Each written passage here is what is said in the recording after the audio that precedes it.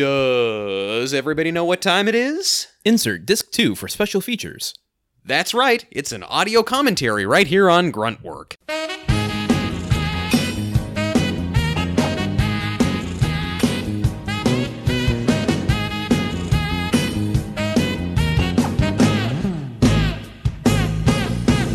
Hello and welcome to the Gruntwork audio commentary for Season 2, episode, I don't remember which one, Roomie for Improvement. Indeed, yes.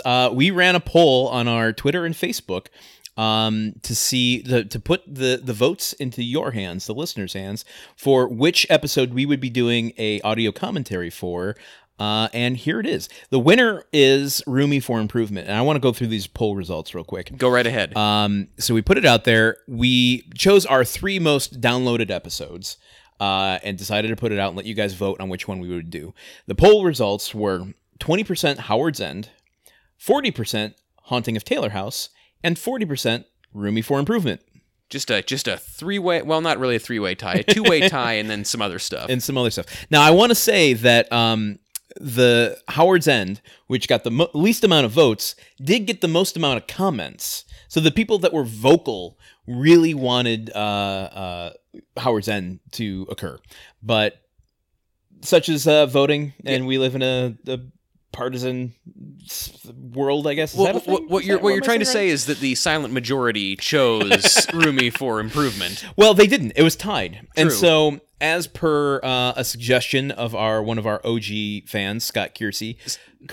Yeah, Kersey or Kersey? Well, all through high school I called him Scott Kersey, and then I found out that his last name is Kersey, but just as a sweet-ass dude, he never corrected me. So, Scott Kersey. It has more than one grunt, but it won the election for which episode to get an audio commentary. You're right. And so now we get to talk to you about Al's apartment and all kinds of fun shenanigans. Yeah, his Alpartment. And we're going to be doing it in real time. We are sitting here on the couch, which is not where we normally record this episode. Right, so it might sound a little different. Yes, we're both holding our mics. They're not set up on stands. I am holding my mic stand in my hand like my mic is a big lollipop. It's like you're holding a gun to your face. Well, Landon, it's been a long week. Yeah. And we're going to do what might be the first ever interactive audio commentary.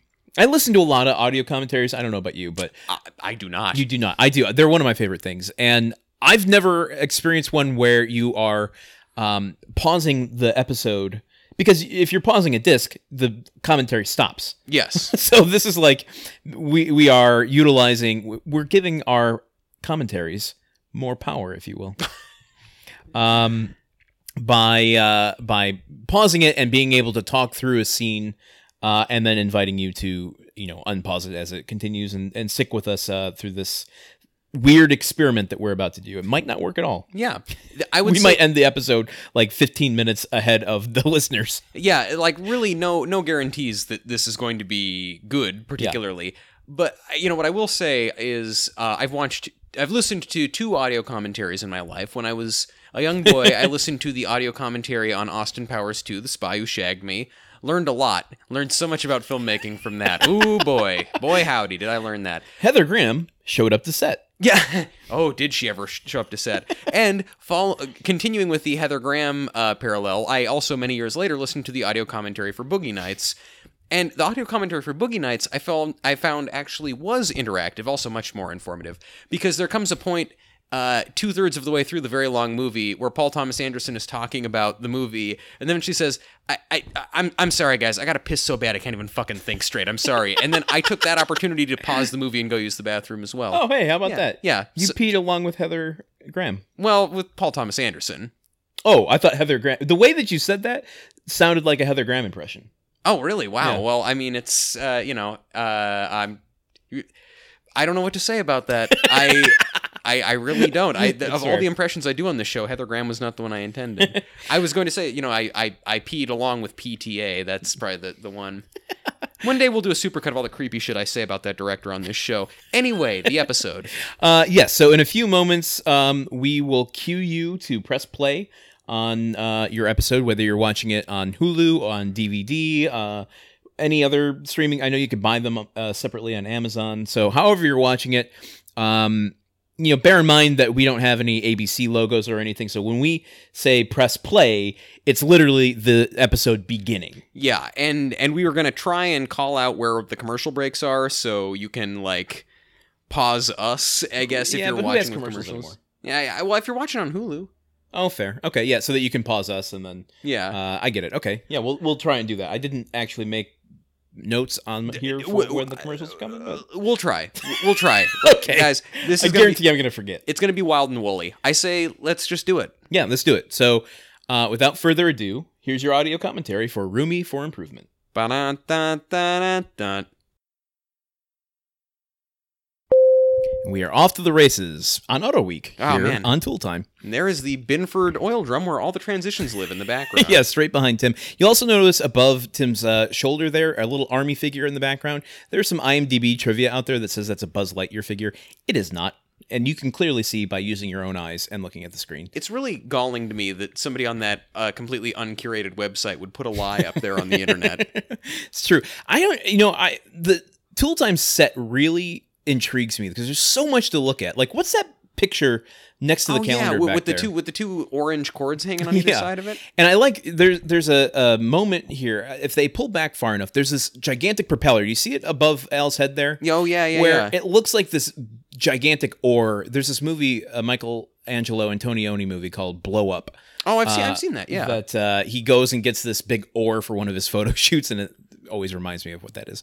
To Tim's left, or the screen left, I should say, you'll see the mailbag, M-A-L-E, former Lisa duty. That is no longer her responsibility. Replaced by a hook.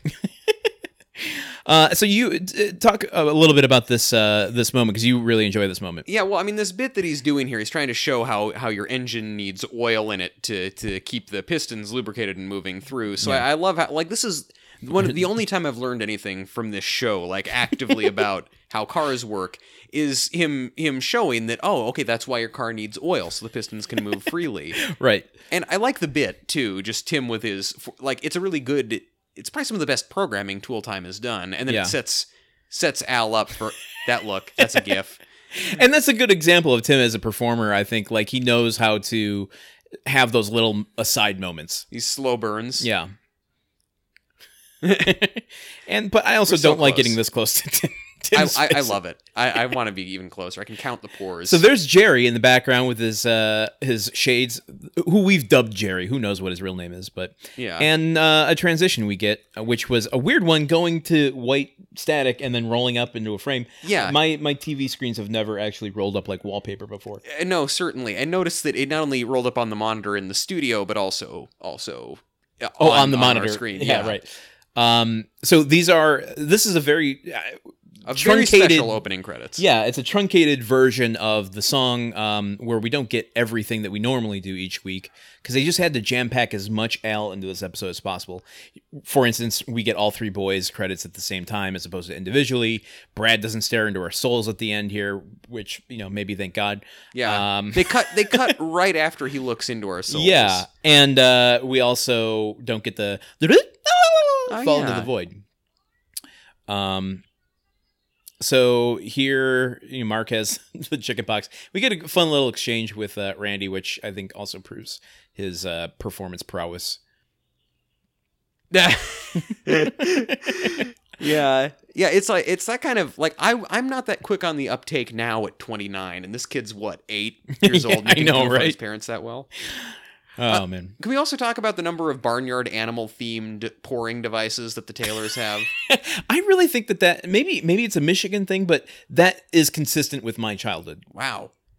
We didn't have that. We might have had a couple of salt and pepper shakers shaped like cows, but we never poured orange juice out of a chicken. Well, it would make more sense to have a creamer as a cow than a... Okay, in that regard, the Taylors have it better than me. Oh, man. And so Tim's going to come down here in a second. He can't, it's dangerous for adults to get the chicken pox. So he needs to pack his bags, which he's already done, and send them out to Al's place. His bags are packed. He's ready to go. He's leaving on a jet plane. On only across town to Al's place, so it's a Yes. really short jet ride. It is a puddle jumper. But it's, leave it to Tim to give more power to his cross-town excursions. Leave it on a jet pack, probably. A lawnmower, really. Tim showing interest in a Game Boy for no reason other than to be told not to touch it. And Game Boys just being ever pervasive. Is that the word I'm looking for? Pervasive is the word, Landon, you're looking for. Thank you, Fraser. Yeah, you're welcome. More sherry, Landon? Please, yes. I wish we were drinking. So there's some things around the Taylor house here that I want to point out, but we're going to do that in a later scene. Stouffer's meals? It definitely looks like frozen food here. Wow, Jill, you can just fold up the flap. You don't have to tear with your finger. That's got to be painful. Oh man. So get ready. We're going to pause in just a second here as we enter the backyard with Wilson, and I'm going to guide you through it in just a moment. Running away from his son. And I'm going to pause it right here at 5:13. So let's take a second. I know it's not the best image here to talk about. What we're looking at is Wilson leaning over a barbecue with the fence and Tim coming out of the house. Really, what I would like to do with this is just pause to be able to talk about what to look for in the next coming shots, the rest of the scene. Preparing for the battle ahead, yes. Right. And so the backyard here, to me, is one of the areas that the production value of this show really shines. We talk about the changing seasons and stuff. As I said, this paused here. You don't really get to see it, but in the subsequent shots, when Al comes running into the backyard here, look at the foliage on that tree in the backyard, Mark's favorite hiding spot. Mm-hmm. It's gorgeous. And what I really want to draw attention to is the lighting. They make it look like it's at sunset. The way that the light hits Tim's face in this close-up coming up is pretty interesting. And I think there's a lot of really intricate stuff to appreciate here. If you're gonna watch Home Improvement, watch it in the fall because the fall colors in Home Improvement are so beautiful. It's true. If Home Improvement is the Vermont of shows, go there in the fall. And you know what I don't like about LA is that you don't get seasons here, which is why we watch this. It's why we watch a little slice of autumn.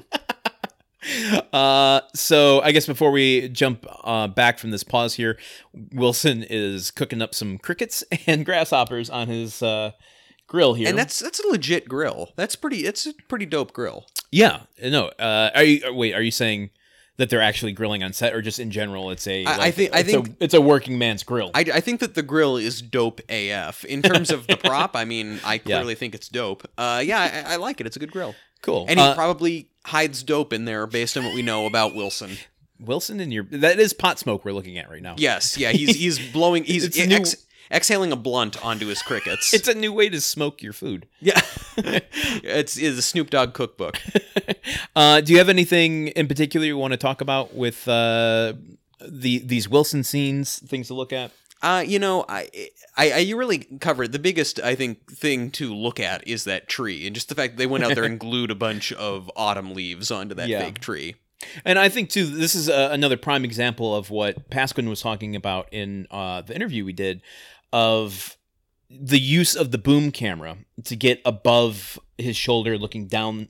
You'll notice in the next shot here, it's going to kind of rise up and look down at Tim over the fence, because that was a necessity that they had. While recording, how do you shoot over Wilson's shoulder when he's behind a fence? Yeah. So what you'll see as soon as we press pause here again and resume playing is this use of the over the camera movement from this fifth camera that you typically wouldn't find in a 3-camera sitcom. Yeah. Okay, so then on the backwards count of 3, and I'm not going to include 0. So it'll be 3, 2, 1 now. On now, you can press play on your machines. Yeah. Well, on your old VHS machines. Yes. You can you can shake your TV to make the little men inside it start acting again. Okay, so here we go. 3, 2, 1, activate. Now. So you see this camera's kind of pushing in. You wouldn't normally see that sort of movement on a 3-camera sitcom. Oh, sorry. And then right here, this reverse shot over the fence, you see, it's a little elevated looking down at Tim.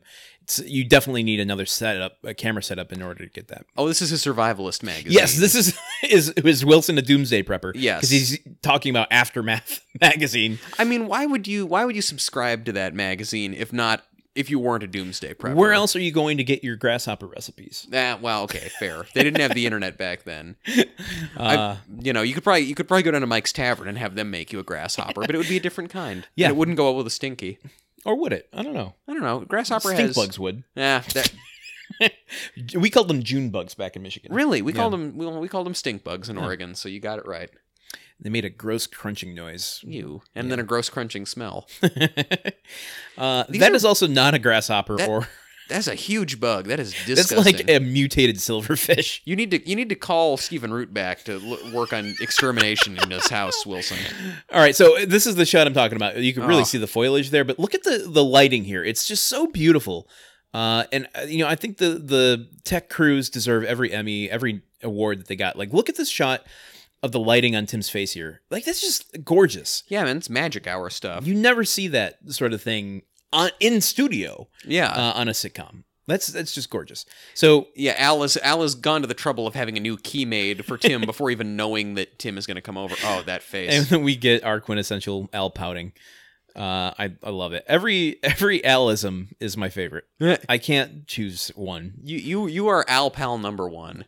Well, I'll share that with you. So we get introduced to Al's apartment. Yeah, okay, here. get ready to. In another 20 seconds, we're going to pause again. Okay. This is we really just have to talk about this. So Al's gonna disappear into a room in the background, and we'll pause it right there. So get ready and pause. Okay. So let's talk about Al's apartment. The hammock. Okay. The hammock. Let's talk about your hammock. If we don't talk about the hammock, what will we talk about? So this is. This layout makes no sense. It's like a huge studio apartment.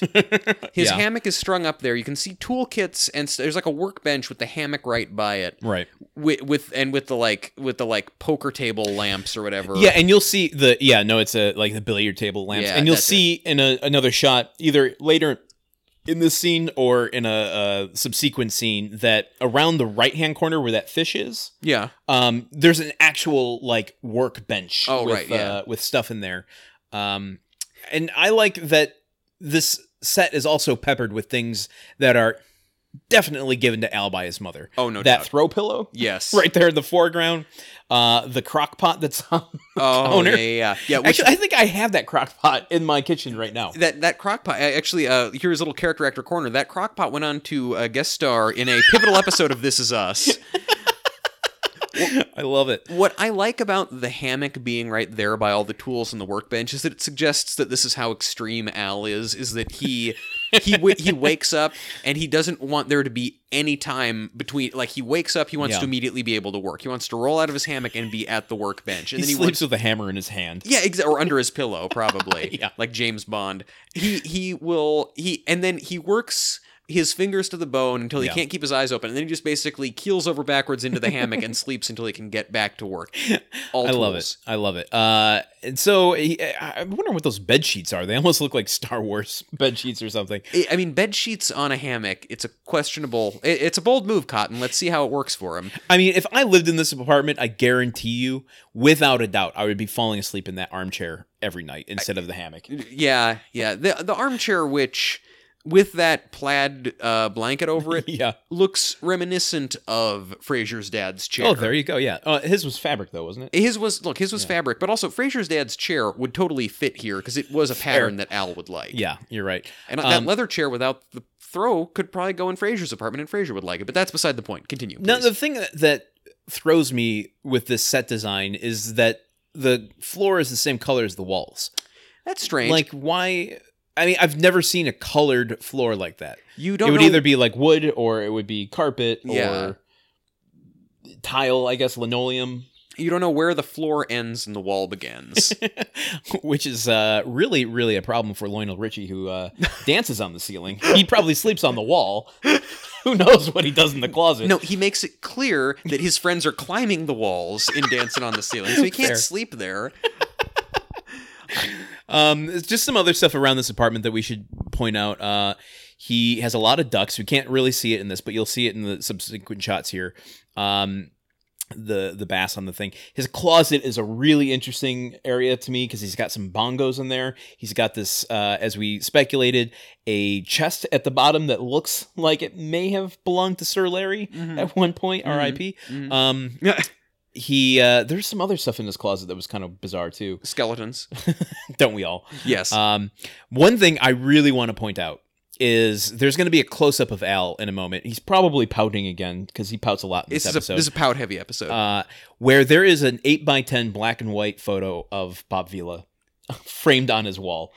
And you'll see it to the right side of him. It's a brilliant little touch by the production design. We will make some noise when you see it when it's there. And what else? There's we'll just go through the rest of this as it unfolds in front of us. So yeah. Is there anything else you want to cover before we unpause? Did I mention that he sleeps in a hammock? Okay, here's the one other thing. He bones in a hammock. He does bone in a hammock. Well, spoiler alert for the episode we've already covered. Well, he already went with Greta. Fair. You're Unless right. they don't believe in consummation before marriage. That might be it. I just want to say, Landon and I disagree on this. The color of the walls in this room reminds me of 237, room 237 in The Shining in the Overlook Hotel. I think that's a little more green, but I get where you're going, and I will concede to my original point. I'm just saying that shade of green walls, Yeah. it's like, that's pretty specific, and I've only seen it one place, and that's in The Shining. So, call it what you will. I don't know what lady he's making out with in the bathroom right now who turns out to be a corpse. Spoiler alert for The Shining. Or his mother? Oh, I don't know. If we speculated that maybe he's got a Norman Bates thing going on. A lot of stuff could be going on in that bathroom.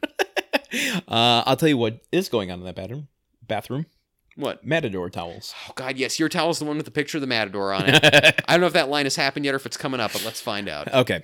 So we're going to unpause in 3, 2, 1, now. Activate. There it is. Kaboom. Kaboom. MVP line. Baller line. I love so lots of flannel. Winter clothes. Lots of boots. It's marked on the thing. He's just got some. I love. He has these dancing salt and pepper shakers that are the shape of cactuses. Lots of Lions memorabilia. Like this. Does this apartment feel like Al to you? I don't. I mean, yes. I think I just expected more plaid. Okay. I love that he's got that huge picture right there on the coffee table. I think that's one of those like carry-out trays. Oh, there. We should have pointed out too. There's Bob Vila. Oh yes, right behind his head. Yeah, there. you see that up to the top right. So brilliant. And then he has a like sharper image wave thing. You know that were I feel like really big with yuppies in the back. Yeah, in the 80s. Also, notice here, Al can't quite keep up with the calling, and I love this. But his enthusiasm really goes beyond. He makes up for that. He makes Gordy up for Hawkins. That. I love this. This is one of my favorite Karn-isms right here. Nope, not yet. No. And then Cynthia, who we never hear from again. Cynthia. Is his apartment number 237? Well, wait. I think it's like 5. Is it 5 across the... 505. There you go. Hey, that's a trivia for you. We're going to do Home Improvement bar trivia someday. Oh, man.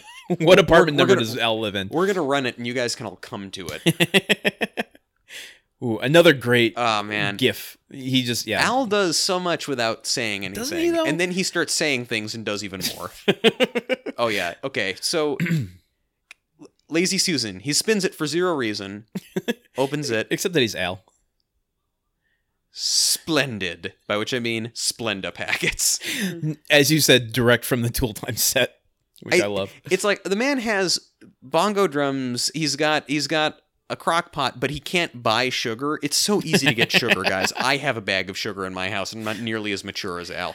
We've got a cameo here that is just about to be on screen. No. It's gonna be, I think it might be coming later, but we do have a cameo from Hattie. This Hattie cameo is probably my favorite moment from season 2. Just the look that he gives. It is. It's pretty fantastic. I like that he's got the roller of paper towels on the edge of his kitchen island. I like that too. It's a well laid out kitchen for a studio. Honestly, kitchen islands are underrated. I thoroughly love them. Yeah. He's crock potting, which is something I know you love to do. Oh, I do. Oh, here he comes. Here comes. Look at this. So hopeful. He does not want to be there.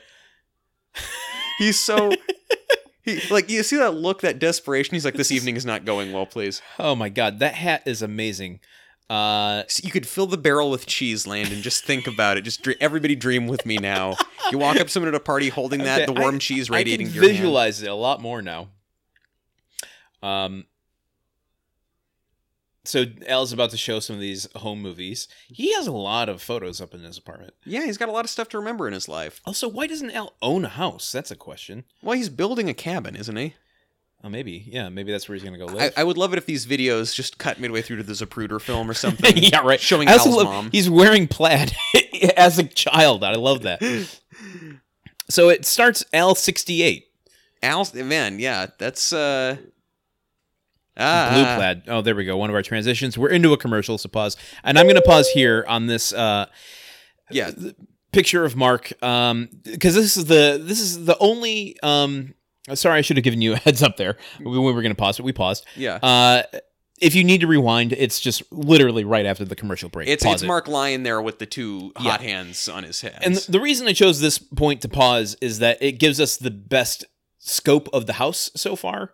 We don't really get to see the living room, unfortunately, but what I think is interesting to demonstrate is the depth of the set, which is something you don't see on a lot of sitcoms. And this is what John Pasquin was talking to us about. Yeah. Where, like, I'm thinking even to, like, Roseanne, where that main set is just, like, their living room and the stairs off to the left. The most depth you get is the hallway going to their bedroom. But that's like almost a non-entity. Yeah, it's like in Frasier's apartment where they go off to the back left and just kind of disappear into what I assume is the bathroom or bedroom or whatever. Yeah, well, I mean, there's the hallway. There's the hallway to the left that goes to Marty's room and Frasier's room, and then to the right is Daphne's room. It's like a 3-bedroom apartment that Frasier initially intended to just be for him. Lucky him. Well, it pays to be on the radio. Anyway, this house, though. Yeah, so, like, I just want to take a second to appreciate, like, the innovativeness of the development of this set, where you have that front door way in the background, which inherently separates you from other sitcoms, where you think of, like, entrances and exits. I mean, I guess the garage door kind of acts as that a little bit, but it limits it to who is coming through the door. It's going to always be Tim or Jill. Yeah, really, the Taylor family barely ever uses the front door. They're usually coming in and out through the garage. Unless there is a police officer dropping somebody off. Oh, man. Which has happened to both Tim and Brad this season. Actually, yeah, you're right. You're right. Like the son is a bad influence on the father.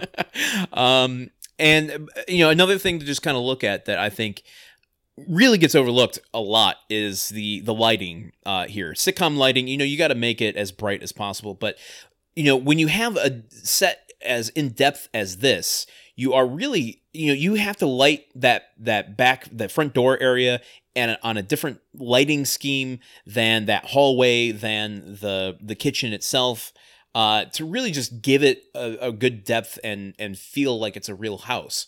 This is obviously not a great shot to because it kind of shows the seams a bit. I don't think we're supposed to be seeing those skylights in the hallway there in the background, but I don't know, man. I mean, like I like that seems like a thing that would be in houses, little spot overhead lights like that. I mean, we had them, but we wouldn't have them on in the middle of the day. Well, maybe you wouldn't. Some people like light, Landon. Some people aren't vampires. Anne Rice calls me delightful. But one thing that I think is kind of like an interesting touch that is both practical as well as decorative is the lights inside of the dish cabinet on the left hand side of the screen there, because that makes you aware, but not in a distracting way, that everybody had those cabinets with absolutely shit in it, Yeah, shit that you never use. Exactly. Yeah. Then we see a few of Jill's opera posters. Like, this angle that we have, I feel like is very Jill oriented. And then the flip side, if you were looking at the actual living room, is very Tim oriented. You've got all of his toy cars, which you can't see right now. He's got that Grand Prix poster above the fireplace. Yeah. The stereo. Yeah. I wouldn't necessarily consider the Britannica Tim's, but yeah. I don't know. You have anything else with the Taylor household? No, I'm good. I think you covered it, man. Let's keep going. And also, I just like seeing Mark with oven mitts on his hand. Totally good. It's really, really funny. I just wanted the cone of shame, though. It's like I said in the episode that it was like watching animals that have casts on. Yes. What I actually remembered is that it's when babies have their nails are growing out for the first time and they put gloves on them. Yeah. For some reason, that's really funny to me. And that's what Stupid this reminds babies. me of. Okay, so we're going to commence playing in 3, 2, 1, Go. now. So Mark just gets ice cream because he has chicken pox, and that's kind of bullshit. There's some of Tim's cars. Mark gets ice cream for dinner a lot, apparently. Yeah, well, just give him some ice cream. That'll shut him up and deal with all the trauma he's been experiencing. Oh, my God. Okay, so Jill might have some germs on her, too, Tim. Maybe think about that? Yeah, right? Oh, man. So this is an example that, I had a qualm with this episode when we did our actual episode, where this is the beginning of Tim complaining but still getting his way, and it kind of bothers me a little bit. Yeah, he has his cake and eats it, too. Yeah, exactly. It's like, I don't want to be doing this thing, and I'm going to complain about it, and then I'm not going to take actual action and be responsible and have a conversation with Al about not wanting to watch 7 hours of his videos. Instead, I'm going to record him while he sleeps and embarrass him. Yeah. Because that's how I get out my frustration. And no mention of how he came to have a tape recorder. Yeah, I know. Like, poor baby. Oh, God, you're so tired and exhausted from just, being a human being. Well, it's hard for Tim, man. So few things have more power in them in life. That's why he tries to add it everywhere. Ah, Patricia Richardson. She's just a gem. I wish she was more in this A episode. vision. Yeah, I mean, I like that it's a lot of Al, but again, I really wish it was just the episode where Jill has to stay at Al's, and then Jill and Al fall in love, and then we start off a really interesting season of the show. Oh, man, I love that. Season 10. Oof. Or we got to get season 9 up first. But... Well, yeah, season 9 is laying the groundwork. Yeah, there you go. Tim dies. They bring in Al and Jill together. I'm ready for it, man. I mean, it would make sense. Like, he dies in a freak like lawnmower accident. Yeah. Okay, so we're gonna pause again here. Right after he introduces Michael and Mario Andretti. So get ready. It's about 10 seconds from now. It's a wide angle shot of the Tool Time set. And pause. Okay. There we go. So, again, not the ideal angle, but you know what? We're dealing with what we have here to talk about the Tool Time set a little bit. The reason I chose this shot is that we could talk about the details and just, if a jelly bean count of how many Binford logos you think are in this shot. Oh, man. Why? I mean, I don't have an answer, but I'm saying you could do that. Yeah. The thing that I think is interesting is that you really get a sense of a lot of things. You get the matte painting over on the left-hand side, which they change with the seasons, which is kind of an interesting touch. Wow, that's really keeping on top of it. Yeah. Also, the matte painting has a picture of a fence on it, as though he wants him that reminds him of home. Oh, man, I Is there love a painting that. of Wilson on the other side of it, I wonder? And then in the background here, now this is what I point out is like you can start to see the tops of the other sets that they work off of. So that wow. You see where it says the Auto Week banner, and you go like at the very top of the Tool Time set, and you've got that other wall in the background behind those two lights. That is actually the wall that's leading up the stairway of their household. Really? Yeah. You figured out the layout and floor plan of the studio they shoot in. Well, we've seen it a few times with the curtain calls when George Foreman chases him off the set. I just don't pay that much attention, man. My brain doesn't work that way. This is my that's just you being it's you. Very insensitive. Yeah, it's just me being stupidly detail oriented. But we also get to see a lot of the monitors where I'm assuming the audience members watch those monitors at the very top of the screen that are cut off. Yeah. That might be where it says applause. That might be where it says laugh. That might be where if they're doing some sort of pre-recorded bit. Like, for instance, in the Bye Bye Birdie episode with the loader where he crushes the teacups. Yeah. Now, I would have assumed that they would have pre-recorded that to save the audience any kind of danger. Yeah. They didn't. They show the audience running out. It was an actual audience. Oof. And, well, there might have been, the people who run away, they might have been actual... Stunt people. Yeah, exactly. But for the most part, it was real audience. And Tim was actually operating that thing and didn't have a license and almost lost control. So that could have been the end of Home Improvement. A fitting end, though. Fitting end. Should also point over to the left. We see who we've dubbed Jerry and Michelle. Yes. Good. A new name every time. Who we don't see much of Michelle after this. Jerry keeps popping up, though. I like it.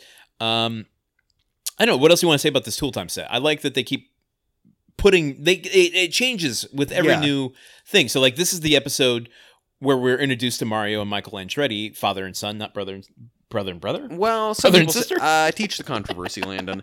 I think, my biggest thing that I'm noticing right now is that they just have chairs set up on some risers instead of like actual audience style seats like every live taping I've been to. Yeah, right. They just took some elementary school chairs and put them there. There is also like a catwalk up there. That's kind of interesting. I'd never noticed that before. Yeah, wow. So if we're just, setting aside ABC Studios and going with the Tool Time studio, that's a pretty big facility they have. Yeah, definitely. I don't know where Lisa's corner is. Where's Pam's corner? I don't know. I think it's probably over on the other side of that painted backdrop. Is that woman in the front there in that gray blazer? Is she sweating? Is that back sweat? Oh God, I think that's. Well, we don't need to go into that. That's not anything we need to worry about. Hey, man, yeah, it's not our business what her body's doing. Anyhow, what is interesting to me is that like the Tool Time set continuously changes. So we're meeting Mario and Michael Andretti right now, and in a few episodes, Jill has gotten the steering wheel from them. That right where that checkered flag is where the steering wheel that they get for their anniversary eventually ends up. Yeah. And so, like, stuff like that throughout this entire series just morphs and changes the set, and I think that's a really fun little detail that the production throws in there. I agree, and we're in agreement. Also, should be said that the camera operators there and the Tool Time camera operators are actually the operators for Home Improvement. Right now, we have our boom rig that's looking up over the audience and down. It kind of moves. The other cameras are the ones that are the typical 3 camera, stuff. And you've got the boom operator there, over top. And, I don't know. I don't have too much else to say about this. You want to point anything else out? I think we've hit everything, man. We've covered the Tool Time set extensively. What do you think this thing is above Jerry and Michelle? I have been wondering about that. I haven't got a good guess. Is it something to do with this like kind of bulbous thing on the left hand side of the top left of the screen? Yeah, because on the front of it, I could see it as like a 500 light, like a massive spotlight with the barn doors closed. But what's that bulbous thing coming off the back of it? Scott Kersey, let us know. All right. So this is the last time we're pausing. We're just going to kind of watch the rest of the episode now. Oh, man. We're going to be free floating. We're free balling it. And so we're going to commence in 3, 2, 1. Let's jam. Ah, there they are. Mario and Michael Andretti. Just the most charismatic 2 brothers you ever did see. Would you wear one of those jackets if you had one? One of the Andretti brothers jackets or one of Tim and Alex's jackets? Either. Would you wear a Cosby?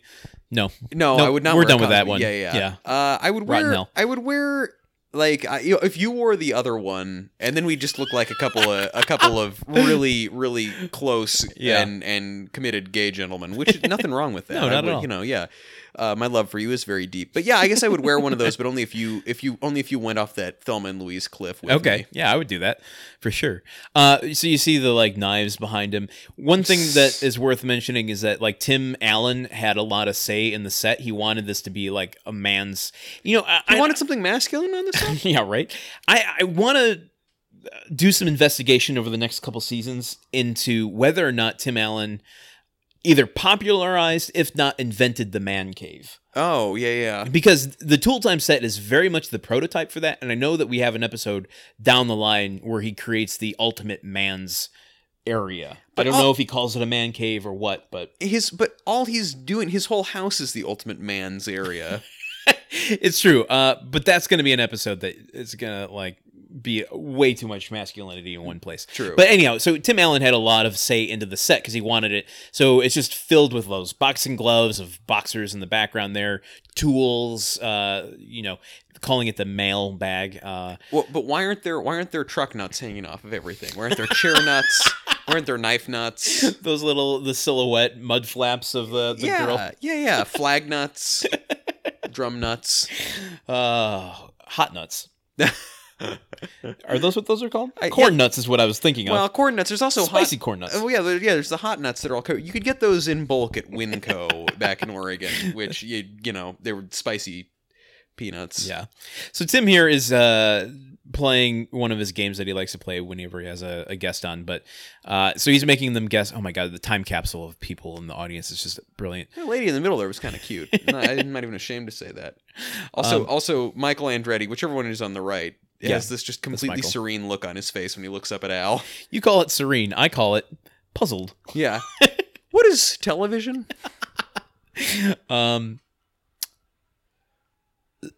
So they're going through this, making a joke at Tim's expense. I don't think so, Tim. And of course, Tim gets his vengeance by playing one last clip of Al snoring. Well, spoilers, man. Yeah. Well, I'm assuming they saw the episode already. See, the audience knows. The audience gets it. Yeah, and that's where the disconnect happens, because Mario Andretti's like, if you can pinpoint an engine, you could pinpoint something that is not an engine.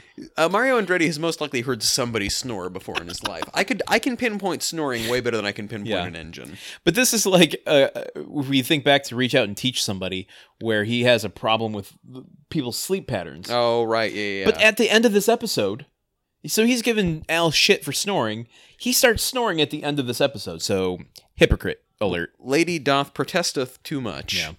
So here we're back in Al's apartment, and Al has fully entered the house of Tim's work wife. Yes, no doubt. We also got a little closer to those sheets on his hammock back there, and they do indeed look like space sheets.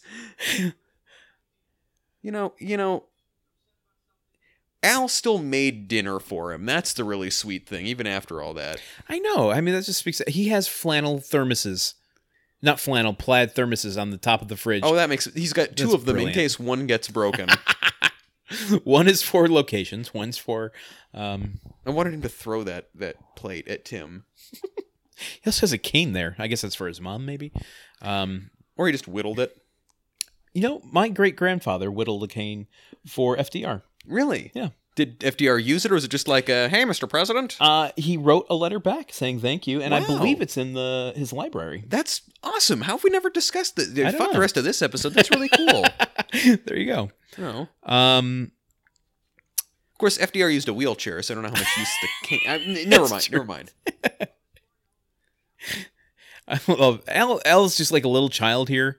The way these little mincing steps that he takes.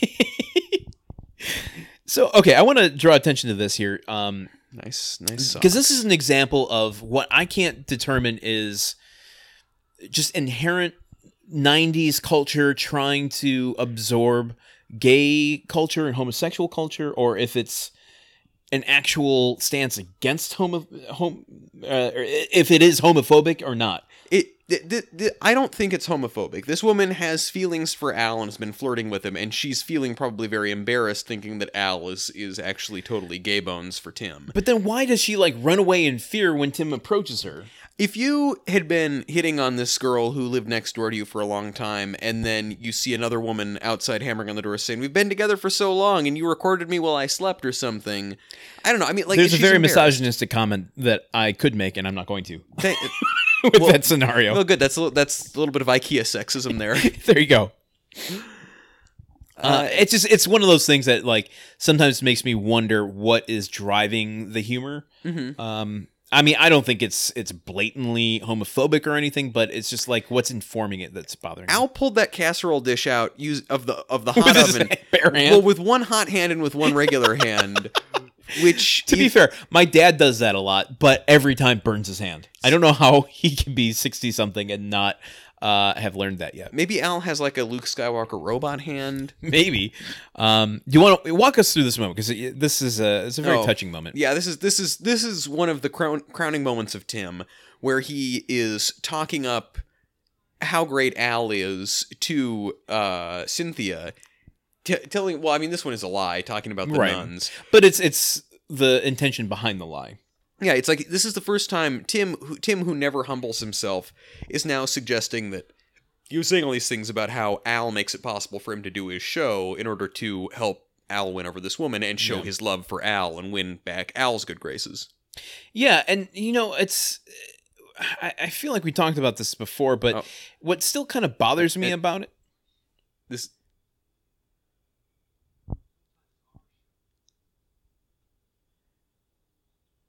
Tears. Yeah. Every time. Richard Karn. We went silent for a second. Yeah, man. A moment of silence for that beautiful moment. It is. Because that says everything you need to know about why.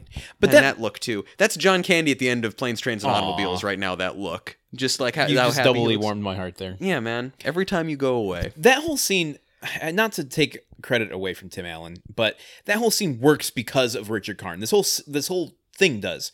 Because to me, Tim is conceding a little bit, but he's keeping the pecking order still intact. Like, he has conceded to Al and done this thing for him, but he's still like saying, don't forget who your boss is. There's this kind of like alpha maleness to it that still kind of bothers me. Wait for it though. There you go. And then this is the thing that I can't help thinking, like, it's in him. It's at the end of the Thriller video. You think that Michael Jackson's okay, but then, the cat eyes. He took something with him, didn't he? I love it. And see, these are the moments that I think Tim Allen's performances are brilliant. Like, that whole dance and being stone-faced while doing it is really, really funny. Yeah.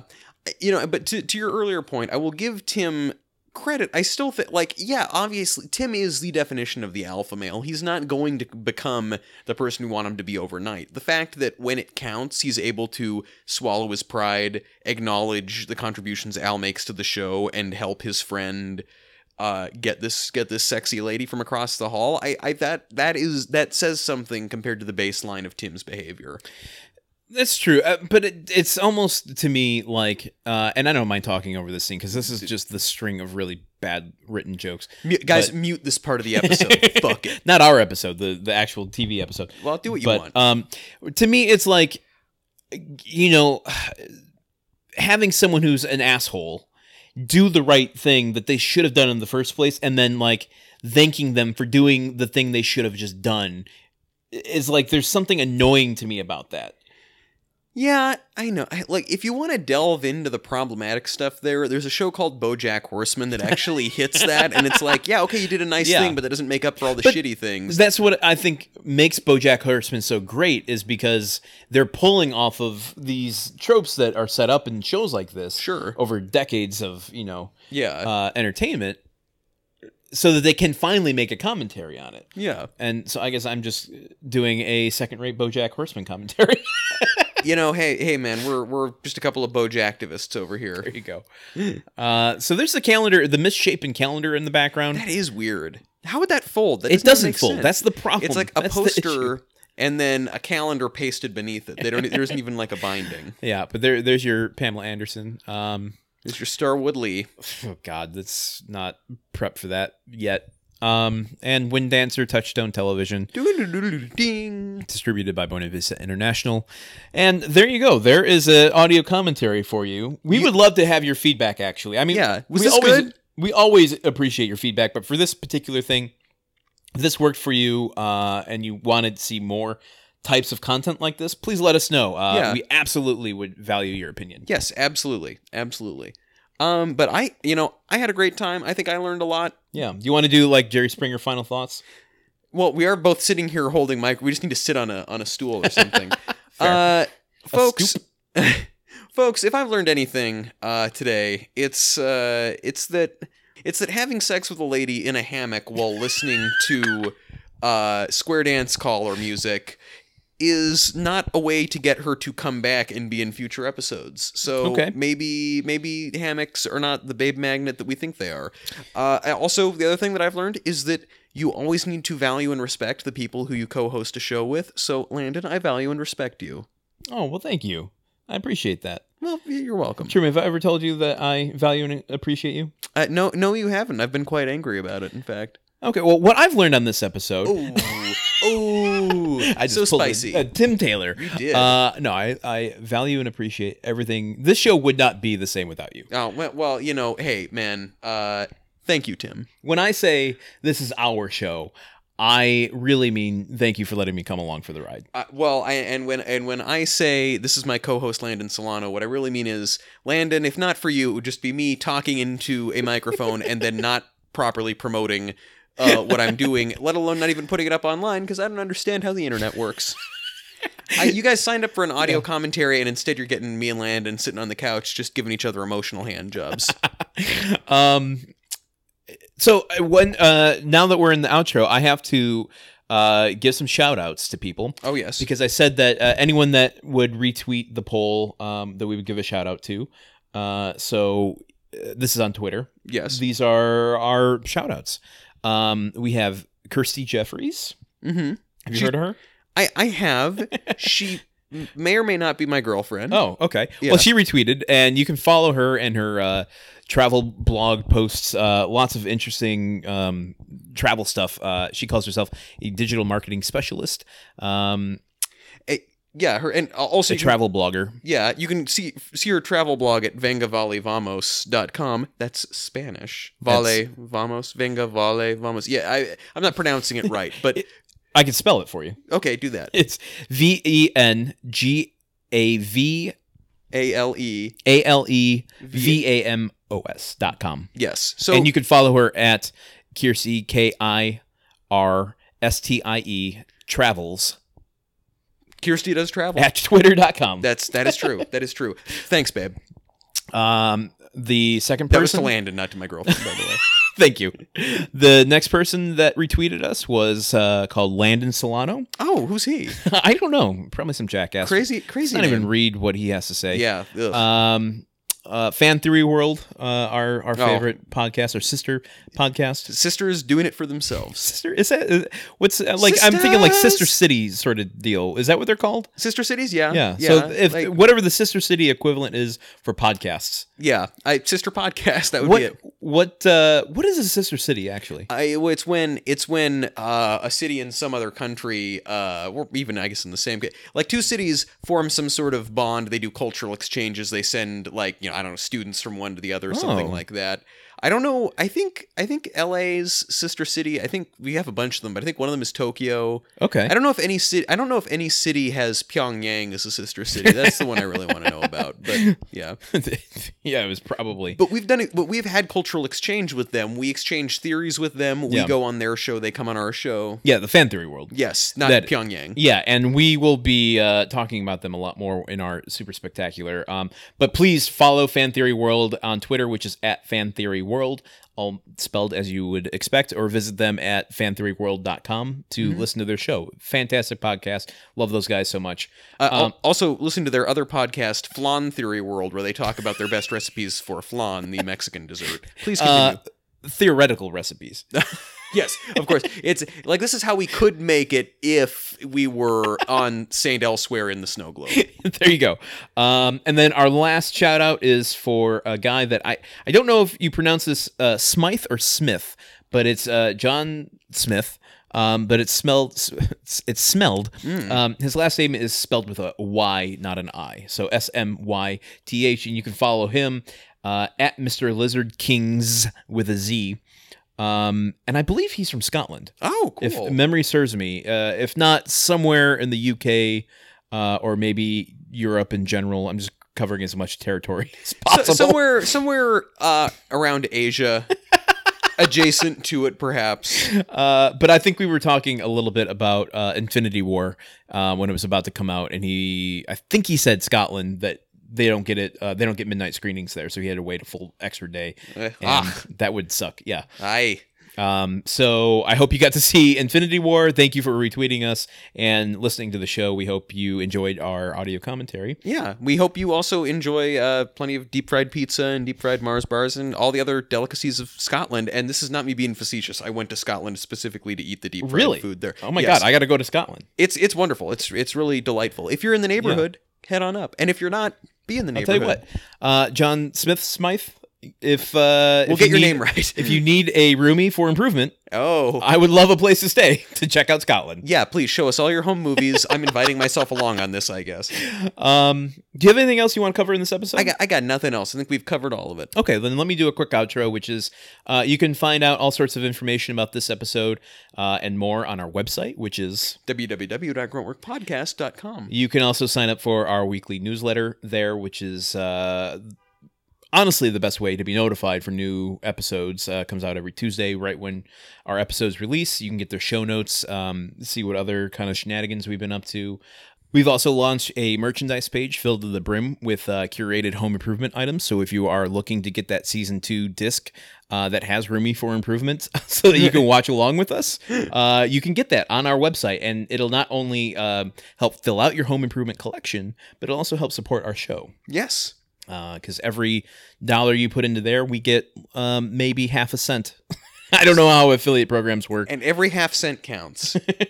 And if you enjoy our show, please share it where you can. Consider leaving us an iTunes review. These things really help others find us in this in the void where all the transitions are. And it's battle world out there. You can also follow us on all the various social media places, which is at GruntWorkPod. And with that, I've been Truman Caps. I've been Landon Solano. And this has been Audio commentary work. No, well, yeah, Grunt Work special.